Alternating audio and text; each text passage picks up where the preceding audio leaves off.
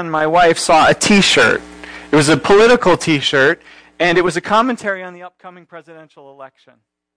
And so it featured sort of a ballot with 3 boxes that you could check, and the third of the 3 was checked. The first one said Clinton, the second one said Trump, and the third one, the checked one, said, "We're in big trouble." Actually, that's a polite paraphrase of what it said. But that's how a lot of it wasn't the F word, but anyway. That's how a lot of the country feels, right? Like we're in big trouble. So much has gone on lately if you've been following the news. Terrorist attacks in France and elsewhere, Brexit shaking up the European Union, Venezuela's economy collapsing, then social media videos a few weeks back of showing police gunning down African Americans seemingly unnecessarily, and then vigilantes in retribution executing and ambushing police officers. And you see all this, you take it in, and it feels like the world is going crazy sometimes. Like everything is quaking and shaking. And meanwhile, we're about to elect a new president. And for many people, neither of the main 2 candidates seem to be people of character, people who are trustworthy or honorable, people we could trust to solve our problems, to put things back together again. And with all this going on, it feels to me like the world has in some ways, at least in the recent past, reached new levels of fear and anxiety. Does anyone else feel the anxiety? So what do we do? What do we do? What do we as a church, as followers of Jesus, do to respond to this? And is there a better T-shirt that we could wear than just the one that says we're in big trouble? As the Church of Jesus Christ, what kind of T-shirt, metaphorically speaking, could we wear to remind ourselves and to send a message to the world around us about how we're to respond to all of this? Well, today's passage gives us the answer. Today's passage is an amazing revelation seen by a disciple of Jesus named John. This revelation has been given to John by Jesus in John's own troubled times, times which, in fact, as we'll see, were far worse than the times we're facing today. And this vision which John saw, which Jesus gave him, gives us an amazing picture, an amazing new perspective on what is actually going on in the world. In this picture, this vision, is the possibility to transform our perspectives and our emotions and our lives.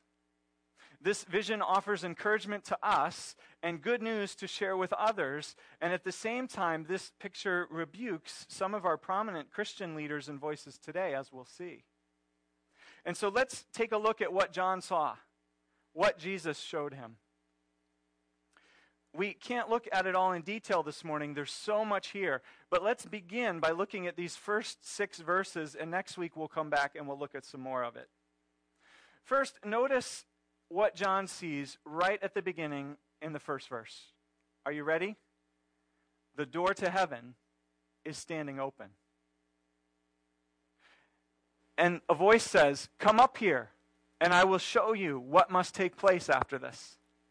And immediately, John is ushered in to heaven. John is enabled to see what is happening beyond the door, what is happening in heaven, in the throne room, at the control center of the universe. What a gift. What a gift that the door to heaven is standing open. What a gift to be invited through the door to see what is actually happening inside. To see what is actually happening in the world from the perspective of heaven. It's Jesus who offers this gift. Back in Revelation 1, the very first verse of this book, the book of Revelation begins, "The revelation of Jesus Christ, which God gave him to show his servants what must soon take place." What we see, what John shows us about what is going on in heaven, is a gift from God, given about Jesus, and given to Jesus to give to us. oh, do we need this gift? If we are not going to tremble with anxiety after every news cycle, if we aren't going to be paralyzed by fear and worry, if we aren't going to just wear the t-shirt which concludes we're in big trouble, then we need this gift. We need to know what John sees in this vision. And what does John see?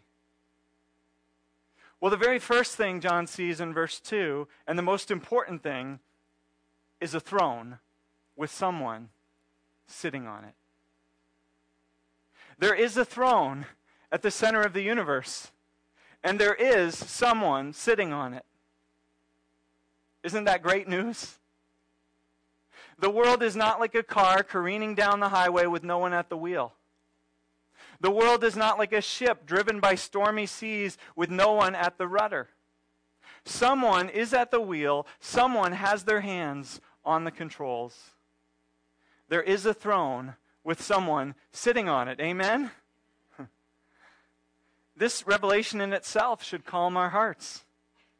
It should reduce our fears and our anxieties. Troubles may come. Tragedies may happen. Political leaders may rise and fall. But all the while, above it all, someone is on the throne. You may have heard the old preacher say, I don't know what the future holds, but I know who holds the future. It's that one on the throne. Someone who is not going to fall off the throne. Someone who is going to outlast this election cycle. That's what our religious leaders should be reminding us of. Instead of feeding our fears and offering us a steady diet of bad news, which incidentally is often followed by a fundraising appeal or a request to support their cause or candidate. Instead of that, our Christian leaders should be reminding us that we are not to fear. We are not to worry. Because there is good news. That's what the gospel means, right? Good news. And we are gospel people. We are good news people. And that good news tells us that despite our troubles, despite political uncertainty, someone is on the throne. Other rulers have come and gone. Think of the last century alone and the mighty rulers who claimed to be someone great and promised to set up unshakable kingdoms. Hitler came and went.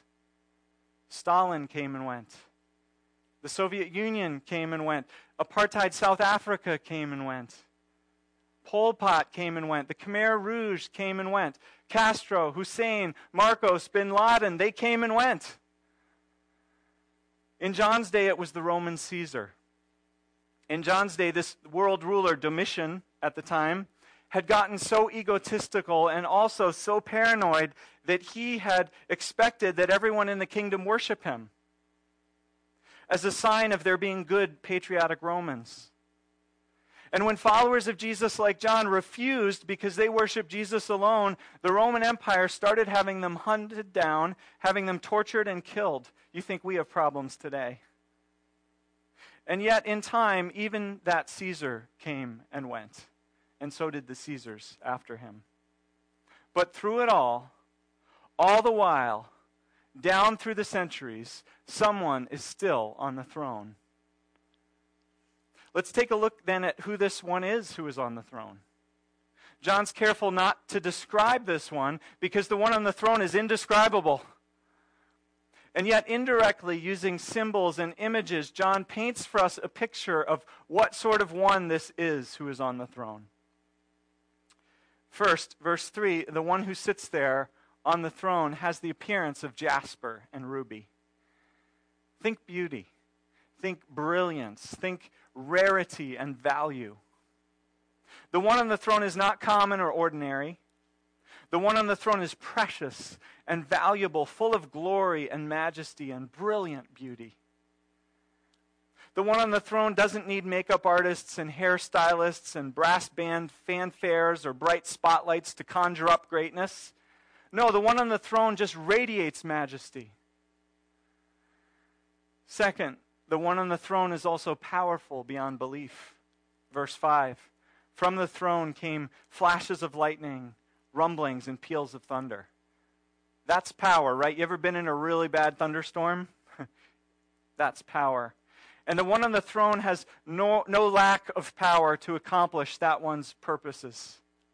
How much power? Verse 6. Also in front of the throne, there was what looked like a sea of glass, clear as crystal. This image seems to be reminding us of the reality that we see all through Scripture, that there is a sea, and often the sea in Scripture is identified, is symbolizing the storms, the tumultuous waves. It's a symbol of chaos, of upheaval, of destruction and death. And that's what the world feels like sometimes, right? The nations rage and quake. Disturbing events toss us to and fro. Chaos and upheaval roll and pitch like waves. And yet, what do we see in front of the throne? We see the sea there is as calm as a sheet of glass, as clear as crystal.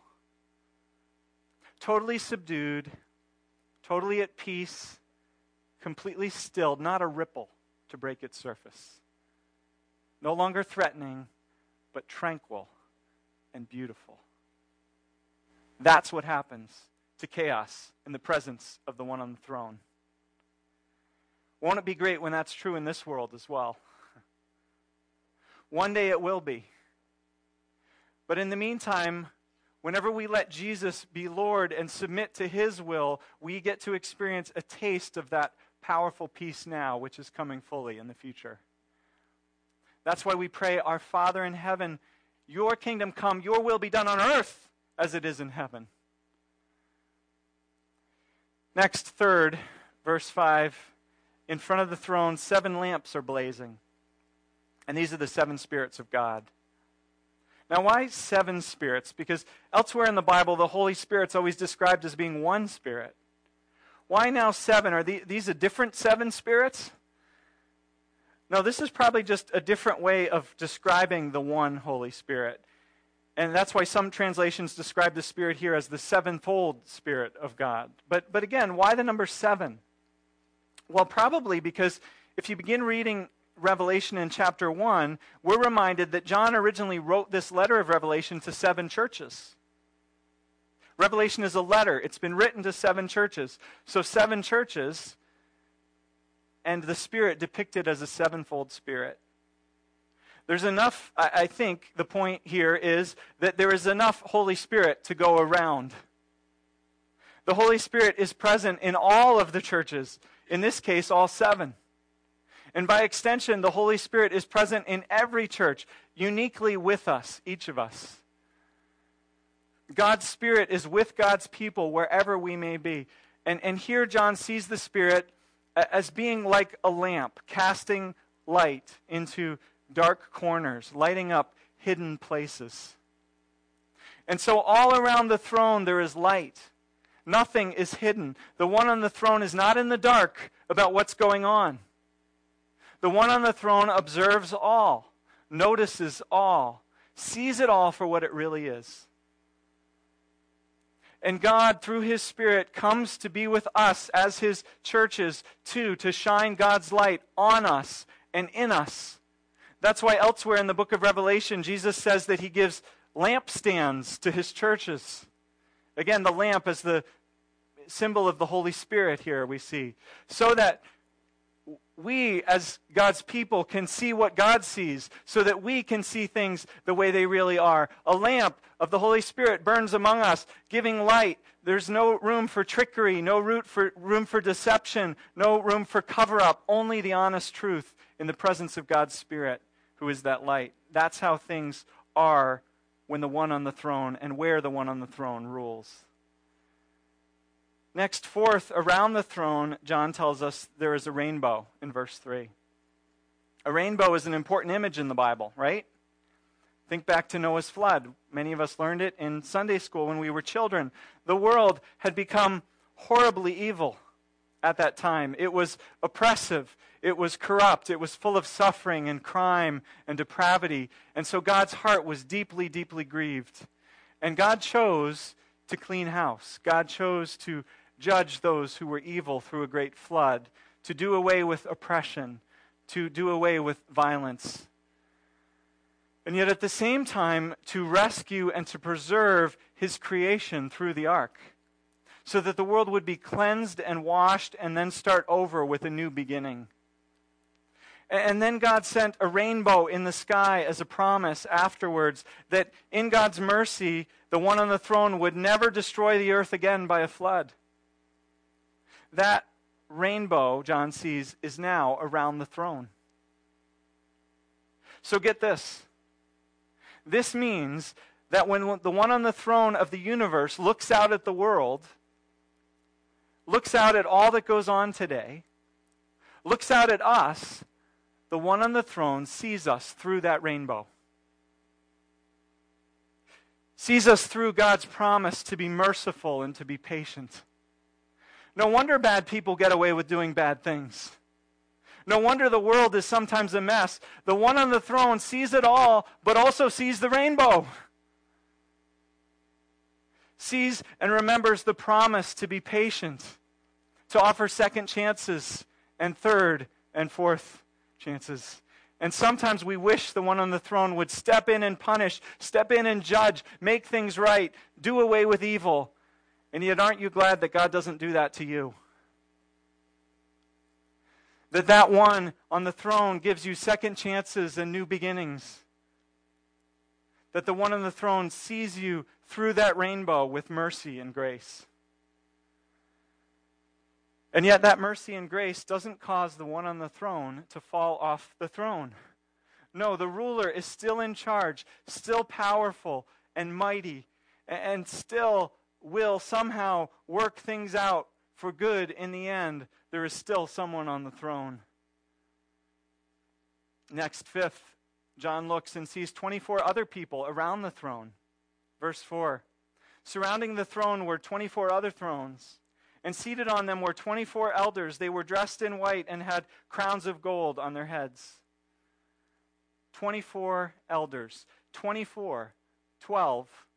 And 12. If you read the book of Revelation, particularly the last few chapters, it becomes pretty clear that these represent the whole people of God. The 12 tribes of the Old Testament, the 12 apostles of the New Testament. Representatives of all of God's people, old and new, on thrones of their own, in the presence of the great throne, ruling with the ruler, representing us, God's people. We are represented at the throne as we, as God's people, rule with the one on the throne. Isn't that what Jesus told us would happen? That we, as God's people, would be a royal priesthood. That we would reign with Christ. Ephesians 2:6 says that's already begun. And God raised us up with Christ and seated us with him in the heavenly realms in Christ Jesus. We as God's people, as Christ's followers, have an identity. We have been given a calling, and that is to participate in reigning with the one who is on the throne. Rather than worrying, rather than wringing our hands and complaining to one another about how bad the world has gotten, instead, we are to encourage one another, to remind each other of the good news that Jesus showed John to show us in this revelation. John says to us in today's passage, the door to heaven was open, and as a gift, Jesus invited me in to take a look. And guess what I saw? Good news, someone is on the throne. Someone good, someone beautiful, someone exceptional and glorious. Someone powerful, so mighty that even the untamable quaking and storming of the sea is stilled as calm as glass in that one's presence. And that one on the throne sees the world, sees all like a lamp shining into dark corners. Nothing is hidden from that one's gaze. Yet the one on the throne sees all, sees you and me and those around us, sees our nation and our world with eyes of grace and with eyes of mercy. And along with the one on the throne are other thrones, the people of God who participate in the reigning, in the rule of the one on the throne. As we too, as God's people, seek God's kingdom and see the world with eyes of mercy and with grace and with new beginnings. That's the good news that John gives us. It's the vision Jesus gave John to encourage John in his own very dark times and to encourage us in ours. So what does this look like to live in light of this vision? Well, that's a big part of the 4 weeks that our family spent in Minneapolis. That's a big part of what it was about. We were there to spend time with a few churches who wear a different kind of t-shirt. Because there are two kinds of churches, and I'm oversimplifying here, but bear with me. One kind of church sees themselves as a warehouse. What's the purpose of a warehouse? It's to store stuff and to protect stuff, to keep it safe from the rain, from the weather, from the thieves, from the damage. And many churches take this posture. This is their identity. They're afraid of the world, afraid of those who believe differently and act differently from them, afraid of the negative influence or the immorality that those people might have or encourage. And so such Christians seek out the church to be a warehouse for shelter and protection. They huddle inside, they look for security, they look for safety. But that's not the kind of church we're trying to be at CBC. We're trying to be the other kind of church, the kind of church which doesn't have to be afraid, because we believe the good news that there's someone on the throne. And that we've been called to join in with the 24 who sit on thrones, spreading the rule, spreading the influence of the one on the throne. And that's what the churches we spent time with in Minneapolis were seeking to do. And so we were just seeing what we could learn from them. And so I met some people at one of those churches who had formed a little group called Captives Freed. They're not your average small group, because their reason for being together is to help those caught in sex trafficking find freedom. Because they believe that in the presence of the one on the throne, broken, vulnerable women can't go on being exploited and abused. And that if God's people are ruling with the one on the throne, seeking first God's rule, God's kingdom, then we will have a role to play in helping those caught in the sex trade to get free of it.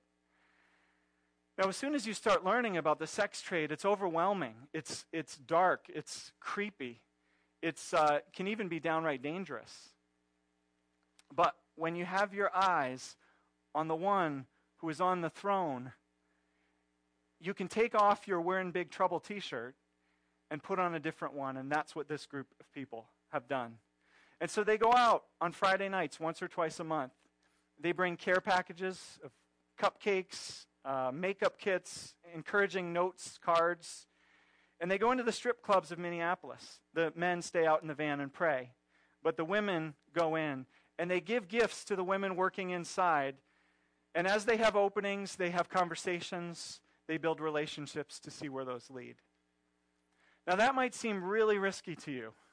It might seem hard and overwhelming and scary. But you know what? I got to know some of the people doing this, and guess what? They're just ordinary people. And sure, they were scared at first too. They were overwhelmed, they were intimidated, but they sensed the one on the throne calling them to do this. And so what did they do? Well, they prayed, and they researched, and they found some others who do this sort of thing, and they sought them out, and they said, will you train us? Will you show us how to do it too?